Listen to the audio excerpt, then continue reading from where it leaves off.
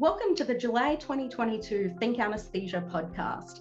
I'm Karen Kerr, a technical services veterinarian with Jurox, and I'm joined today by the wonderful Jenny Casabray-Fisher, RVT and VTS in oncology, who's going to share some of the key differences between performing anesthesia for radiation therapy compared to for surgical procedures.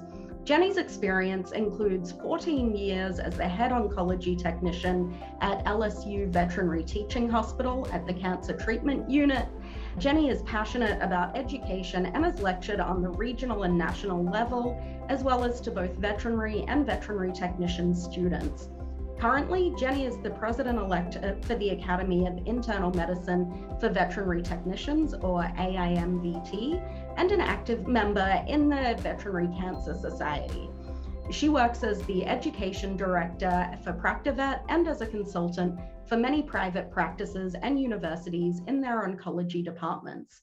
Thank you so much for joining me today, Jenny. Hi, thank you so much for having me. I hope my voice sounds half as good as yours does on recording.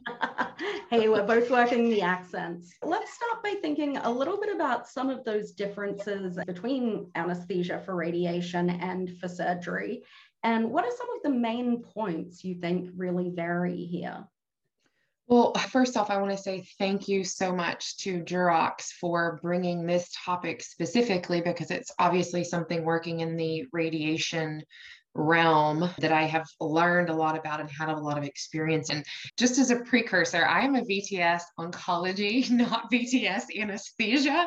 So this is a really great way to take your brain, all of the anesthesia stuff, and then really look at specifics as far as the radiation therapy side is concerned. And I think probably the biggest thing that I really tried to not only impress to veterinary students that I taught, but technicians that I teach as well, is that the goal of our anesthesia when we're talking about radiation versus surgical, our goal is very different, right? So that goal, keeping that goal in mind where we're talking about a surgical plane of anesthesia, completely different depth or level of anesthesia, as well as we may have things like visceral pain that we're not going to have when we're doing radiation therapy. So really keeping the goal of what you're doing in mind. You know, with radiation therapy, there are so many myths out there, and just because they're scared of it, they don't really want to learn about it, right? So that whole fear thing.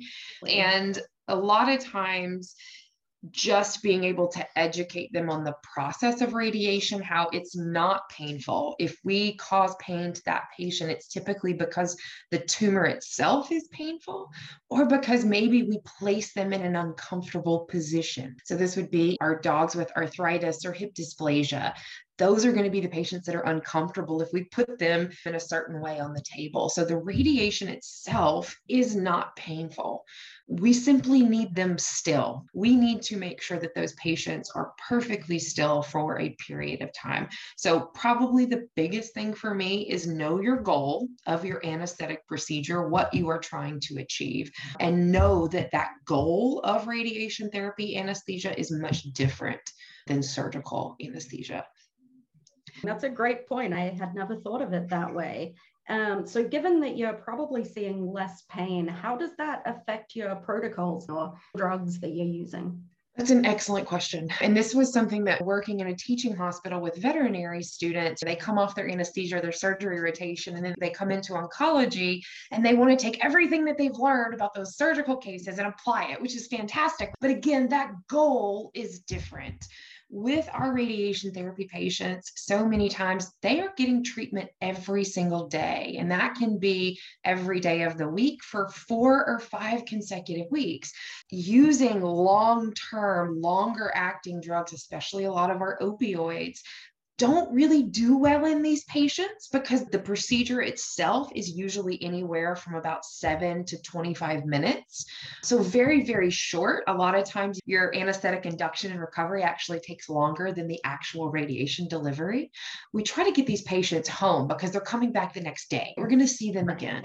So if it takes them a good 8 hours to recover from that anesthetic episode, late at night, mom's looking at their pet and they're going, my gosh, you're just just so sleepy, and not necessarily a bad sleepy, a good sleepy, but to the pet parent, they can interpret that as the pet not handling that well, or the pet not bouncing back as quickly. So unfortunately, in my experience, I have seen pet parents who had some of those experiences where the pet maybe was administered something that was a little longer acting, where they start questioning their decision to go forward with radiation therapy just because of the effects of the anesthesia. And it certainly plays a key factor in making that decision. But if we, as anesthetists, can choose a protocol that we know for something that's not going to be painful, it's not going to be stimulating. We just want them still, right? And comfortable for that period of time. But when that procedure is done, we want them awake and we want them out of the door as quickly and as safely as possible. So certainly judging your protocol based upon how fast those procedures are, that they're going to be back tomorrow, and that we really want them to return to as much a normal function as possible, literally within 2 to 4 hours following the procedure. That's a really interesting point, and I can completely see that from the other side. If your pet's come home and it's not acting normally, it's got to be hard to just show up again the next day and take that same pet in and be like, is it going to be worse today? That is a really, really interesting difference, not something we think about so commonly in a lot of our surgical cases. So what kind of drugs are you reaching for then? We use a lot of butorphanol. We use a lot of Alfaxin and propofol, those short-acting induction agents. And this is one of the frustrating things, is there is no standardization of radiation anesthesia across the board. I wish there would be. I would love for that to happen. I have seen it done much differently at different locations. Anytime I am involved with those cases, I typically choose something. If I have a patient that is painful, maybe has a lot of arthritis, maybe they have an oral tumor and I'm having to open that mouth for a period of time. So something short acting like a butorphanol, but also remember, most of these kids are at home on oral medications as well. So they might already be on oral pain meds, oral anti-inflammatories to treat their cancer. So I'm not always having to give them a bunch of stuff at the time of the anesthetic procedure because they're already maintaining on those oral medications at home. So that also helps take that load off, per se, of adding something into that anesthetic protocol. I'm always going to establish an airway. Every single one of my patients are intubated, cat, dog, but not a frog, but all of my small animal and companion animals are certainly going to be intubated. So short-acting anesthetics, induction agents. So Alfaxin is fantastic for this. Absolutely love it. Propofol is fantastic as well. One of the things that I do like about propofol is sometimes we can see that appetite stimulant effect. And that in our nasal tumor patients that can't smell their food, you use a little Valium while they're asleep, they wake up really, really hungry. So if we have a patient that's not eating because they can't smell their food because of a nasal tumor, I would look at something like that to add into that anesthetic protocol to hopefully stimulate that appetite when they awake as well. Then induce them, intubate them, and then maintain them on gas anesthesia, inhalant anesthesia. And I know that we use a lot of our pre-meds to decrease the amount of gas that we use. And I totally agree with you on that point. Where we don't tend to get into much of a pickle is because our duration is so short, right? Because we're only looking at 20, 25, 30 minutes max, that these patients are actually under that general anesthesia. So I agree that I want to reduce as much amount of gas anesthetic as possible. But again, our goal is much, much different. And what is going to have these patients return to a normal state of consciousness and get them out of the hospital as quickly as possible. So typically it's a short-acting induction agent, intubate them, maintain them on gas anesthetic and oxygen therapy as well. And it does make a big difference, that duration of action. I'm sure a lot of your patients are recovering still towards the end of alfaxalone or propofol action. So that makes sense. And you're speaking straight to my heart when you say you always maintain an airway. Nothing scares me more than watching something deeply sedated / actually anesthetized and not intubated. Yeah. And, unfortunately, a lot of these patients also have airway tumors, right? So a lot of times we have laryngeal tumors, we have upper lower airway tumors, nasal tumors. And these patients, when you start inducing them, if you can't breathe, if you've ever had that feeling, it's a horrible panic feeling. And especially my nasal tumors, when you start inducing those kids and they start trying to take a breath, especially through an airway that they can't breathe through, they start to panic. So a lot of times I feel like, especially for my airway tumor patients, that induction might be a little bit more rapid than in some of those other patients, just because I want to avoid them not being able to catch a breath because of their lesion or tumor. Yeah, that's an extra dimension I hadn't really thought of either. And we definitely know that panic during induction is not conducive to a nice, smooth anesthetic or recovery. And it's interesting to me how much both of our sides, because I have no experience personally with radiation therapy, but that we both really do focus on recoveries, even though the drugs we're using and how we're doing things are quite different in both fields. That does become that really important part. And in any situation, getting those patients home, acting like their normal selves makes such a difference. On the topic kind of that panic you mentioned, you're seeing these patients, you said weeks and weeks, sometimes every day. How do you find that affects them behaviorally? What efforts do we try and make to keep them low stress? That is an excellent question.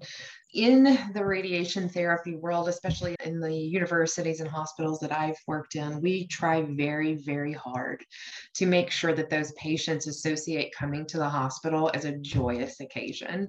Typically, we do that with lots of fear-free type of handling techniques, as well as lots of treats. I'm not going to lie. Lots of food motivation. We also make sure we talk to the pet parents if we have some pets that are toy-driven or even owner-driven. Let's say the only thing they get excited about is mom and dad. So we get mom and dad involved, right? I had one case that it was a little terrier and it was not food motivated, not toy motivated. The only thing that made this little dog happy was seeing his dad, not mom, but dad. And so literally we would recover this dog in a playpen and carry it into the room where dad was sitting waiting, and we would literally take him, place him in dad's arms. So as soon as he was awake, now we were there monitoring everything. We would often have oxygen with us as well, but monitoring. And as soon as that patient was extubated, he was placed in dad's arms. So as soon as he was awake, the first person he saw was his dad. So really just trying to work and make sure within the confines of what we do have available and what they are motivated by, we make sure that we try to make it a happy experience. In my 17 years of cancer therapy and veterinary medicine, I have maybe seen a handful of cases that actually did not like coming to the hospital. The majority of them truly start to associate it with a positive, happy experience. And we make it quick, right? We want them to come in, it's happy, they get on the table, they take a little nap, they wake up and they get treats again, and then they get to go home. So we really truly do try to make it a relaxing experience for them, because as you mentioned, that stress is certainly not going to be conducive to their overall healing as well. So keeping that mindset and keeping it surrounded by joy, trying to make sure that they get the best healing as they possibly can. I love surrounded by joy. I want to put that up on my wall. It's my version of live, laugh, love. I love how much you're looking at what motivates that particular patient, because we do know some animals are so food motivated, whereas others just don't really care about that. I have a dog that when he went for a heart procedure, pulmonic stenosis, had a little toy. The clinic was kind of, we can't promise you'll get it back. Like, it was $5. You can throw it out if you lose it. And they said the entire time he was in there, he cuddled with it. He recovered cuddling it, and it smelled like his home. So being that flexible and thinking about those things does really make a difference to our patients and to their pet parents, the people who love them. Do you have any particular tips and tricks you'd like to share on positioning for some of these tricky procedures? And also, if you have patients with osteoarthritis, is there like the ability to position them a little bit while still achieving the goal? Great questions. Again, these are fantastic. So Really important when we're talking about positioning is the type of therapy and the type of radiation that will be delivered. So when people think, oh, it's a machine and I don't need to know about it, you do. You actually do, because that's very important, is the type of radiation that's going to be delivered. So there are some courses of therapy where we're going to use a computer plan where the computer is going to generate a dose. And then there are other types where we do what we call a hand calculation, or the radiation oncologist does that calculation by hand and it's not generated from a computer plan. If we are using that computer-based planning, they are required to have a CT scan beforehand, and they are positioned at the time of CT in the position that's going to be most conducive and most repeatable for therapy. That is the point of time where you have to commit to a position. So if you have a patient, have osteoarthritis and hip dysplasia, that's not the patient I'm going to splay their hips for CT, right? That's the patient I'm going to take a nice little pad and flip their hips and put them on a nice little pad. Well, guess what? That pad has to be the same exact pad for the next 6 weeks. So everything has to be exactly the same. If you tape an ear over, that ear has to be taped at the same exact angle in the same exact place every single time. So if it's a computer-based plan, you have to pick your position and stick with it throughout the duration of therapy. If it is a hand-based plan, sometimes there is a little bit more potential leeway. Now, when I say leeway, I'm talking millimeters. Gotcha. Okay. So in theory, can we move it a little bit? Potentially. But if we are, we're talking about a 2 to 3 millimeter move. We're not talking about a completely changed position. So planning ahead is the key there. Is vital. Absolutely. Absolutely. And if you're an anesthetist on one of those cases and you're like, I don't know anything about anesthesia, go talk to the person on the case and say, hey, what type of machine is this? What type of planning is going to be done? Where is the tumor located? If it's in the head, on the head, neck, or oral cavity, we may have to use something called a bite block, where we actually place the patient's mouth onto a block that holds it stable. That can affect your ET tube and your airway. So all of these things, where is the tumor located? Is there going to be a positioning device? All of these things can affect your anesthetic protocol and your plan and how you enact that plan. So it's very important to ask all of those questions about the radiation itself. So again, it's coming back to communication. If we're not sure, learn something. I love when it's something I'm really not familiar with, finding that person and hopefully interviewing them for a podcast, because this is fun. But otherwise, just asking them a question, which means I'll probably call you if I'm ever in that situation. So thanks, Jenny. I'm okay with that. I wanted to step away a little bit from the anesthesia and the radiation specifically to a question that kind of comes to my mind when I think of this, of dealing with oncology, which is, what are some of the most commonly missed signs of neoplasia you come across? Oh, probably the most common things that we see that are missed are going to be abdominal cavity type tumors. So it's just going to be those non-specific, right? Just not as doing as well as he used to be, not as active, just kind of slowing down. Because if they're tumors on the outside, a lot of times we can see those and those are brought to our attention, but it's those other tumors that are those slow growing tumors that we can't really see a lot of times, which is why it's so important to see your veterinarian at least once a year for those annual checkups, especially in our older pets. Absolutely. That's a great point. And then speaking of some of the interesting positions you've had to place patients in or kept them comfortable in, what's the most difficult or I guess interesting lesion that you've had to position a patient for radiation? So I have a couple that come to mind, but probably the most interesting species from a positioning standpoint are things that are really small. So I've actually radiated a couple of pet mice that had mammary tumors. Mammary cancer is very common in mice. The radiation was much more expensive than the mouse was, but they were very attached to little Agatha. And so because the patient is so small, with the radiation machine, our collimator, where we reduce the field size, is only so small. And so we had a difficult time just because Agatha was so small. So from a species standpoint, that was pretty difficult. From a positioning anesthesia, it's going to be airway tumors. So a lot of those laryngeal tumors, tonsillar tumors, where we're having a really tough time getting airway established, those can be the trickiest. And we certainly have had instances where we have to have emergency tracheostomies, and then that adjusts our radiation and our positioning because now the head's in a different position. So those can be very tricky from a positioning standpoint. And anytime we have a tumor kind of over the chest, so our lungs don't really like to be radiated. They don't really do well. So anytime you have, especially a deep chested dog like a sighthound, and we may have a tumor on the chest wall, those are very difficult to position as well. So probably those two are probably the trickiest. Brain tumors, head and neck tumors, limbs, those are easy. Absolutely easy. Yeah. But those laryngeal tumors and then the skin tumors over the chest they're difficult. Absolutely. And those patients that are smaller than half of the tumors you see, that's a challenge. Correct. I was reading a paper the other day about an axolotl who underwent radiation therapy. And that would be amazing. Sounded like a fun room to be in. Yes, I've toads, frogs, ferrets, birds, hornbills, parrots, lots of stuff from the zoo.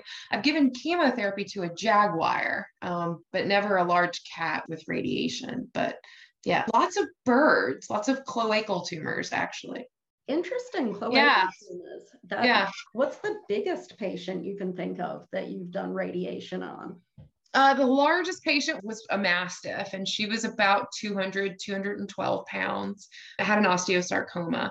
The radiation table at the two universities where I work were a small animal table, so they could only accommodate up to 400 pounds. I would love to go to some of these radiation facilities that have these large animal tables. I think that would be incredible, but unfortunately, I haven't seen that yet. But I would love to. What are some of the differences you've seen? Because you've been doing this a little while. You said you've been in oncology for 17 years now. I bet you've seen a few things change quite a bit over that time. What are some of the biggest innovations? And is there anything you're seeing on the horizon that you're excited about? Probably, honestly, the biggest change has been in the chemotherapy space in oncology, just from the handling guidelines. When I was originally trained in oncology, we didn't use closed system transfer devices. We weren't even always preparing in a biosafety cabinet. We were administering in the room with owners and students. And so just the safety guidelines specifically as far as affecting veterinary medicine have changed dramatically since the late 90s. And so that's been a really positive and welcome change. As far as on the radiation therapy side, we've certainly seen new machines. So things like stereotactic radiosurgery, CyberKnife, Gamma Knife, all of these things you hear in the human space that we're now able to do in the veterinary space. And obviously those machines and the software that run them are very expensive. But to have that ability now is pretty amazing. I've always said radiation is amazing. I have seen patients that I truly never ever thought would walk out of the door, not only walk out the door, but live well and live well for 2, 4, 5, and 6 years. So it has absolutely blown my mind of some of the things that I've seen it do. That's got to bring some job satisfaction. Oh, it's the best. One of my favorite tumors to treat are brain tumor patients. It's because when they present, a lot of times they're very dull, their mentation, they're not acting the same. Mom and dad say, oh, their personality is different. They don't play with the ball. And a lot of times that's not only associated with the tumor, but the inflammation associated with the tumor inside the intracranial pressure being increased. And so as we start treating those patients, it's extremely common for their personalities to come back. And so we always put humor to it. We would always say that like our brain tumor patients started like as pet rocks, right? Because they're there, but there wasn't much of a personality, right? They're just a body. And we would truly start to see their personality. And it was absolutely magical to watch, to see these patients literally be reborn kind of right in front of your eyes, and to hear the stories of the pet parents. They're trying to get in the bed again, or they barked at the mailman and they haven't done that in 2 years. And they'll even say, he hasn't gotten into the trash in 2 years. It's like, oh, that's so good though, you know? Right. Hopefully not a foreign body. But just being able to see them reconnect with their pet, it's amazing to watch, and it's a gift to watch. But I've seen radiation therapy save patients, save my own personal dog, and gave me 9 months with my brain tumor dog that I would have never had. That's so wonderful. When I asked about the behavioral changes, I hadn't thought of them going the other way, and just how amazing and spectacular that must be to watch. My next question was actually going to be asking what drew you to oncology. Well, so funny story. My dog got a brain tumor kind of towards the end of that. So I actually originally took the job, straight up being honest here. I took it for the state benefits and the pay, because it was in a university and I had no idea that I wanted to do oncology. And in fact, the first week I went to work, I was not sleeping and thinking I'd made this huge mistake. And I met a patient, a Labrador, with a nasal mast cell tumor, which is not supposed to happen, but he changed my life. He was a patient that arrested after surgery, had to go on a ventilator, ended up having radiation. I thought was never going to get off the ventilator, but he actually went on to live 4 years past his diagnosis, and he changed my life. His name was Bear. I lecture about him all the time. I think I've seen you present about Bear. Yeah. Yeah. So he changed my life. And once I saw what radiation therapy and cancer treatment did for him, it completely changed who I was and who I was as a veterinary technician. That's amazing. And it sounds like a lot of other patients have Bear to thank for the wonderful care they got as well. Yeah, it's a pretty great legacy. I certainly won't ever let the world forget about him. Since you've really kind of sold us on oncology now, if our listeners or me are wanting to learn more about some of these topics, where would they look? So certainly feel free to reach out to me. My, email is posted. It's jenny@practivet.com. I'm always happy to help guide you in an area if you need some answers. And if I don't have them, I can help find you someone who will. So I'm always happy to help, especially when it comes to cancer medicine and cancer patients. Thank you so much. And just to finish up, if there's one message you could communicate to the veterinary professionals listening, what might that be? Education over fear. I feel like we see it so often, and that perfectly described who I was when I met Bear. I was absolutely terrified about a subject that I wasn't educated on. And so I made a decision that he wasn't going to make it just based upon my uneducated experience. And it really taught me that it's unfair to not only the pet parents, but to my patients that I treat, if I made these judgments without having all of that education. And just to remind ourselves, if you educate yourself on something, a lot of times the fear will melt away. So education over fear, hashtag that. I will hashtag that all day. That and Goodbye Joy. Those are the two things I'm learning. But I completely agree. Everything that's most scary to me is about uncertainty. And just learning about the topic makes such a big difference. So thank you so much for bringing all of this to us today. And I love that you're living that mantra day to day as well through your work and involvement in the veterinary community. Thank you, listeners, for joining. For more continuing education materials, visit thinkanesthesia.education and subscribe to this podcast on any and all podcast platforms. Thank you so much. Ta-da!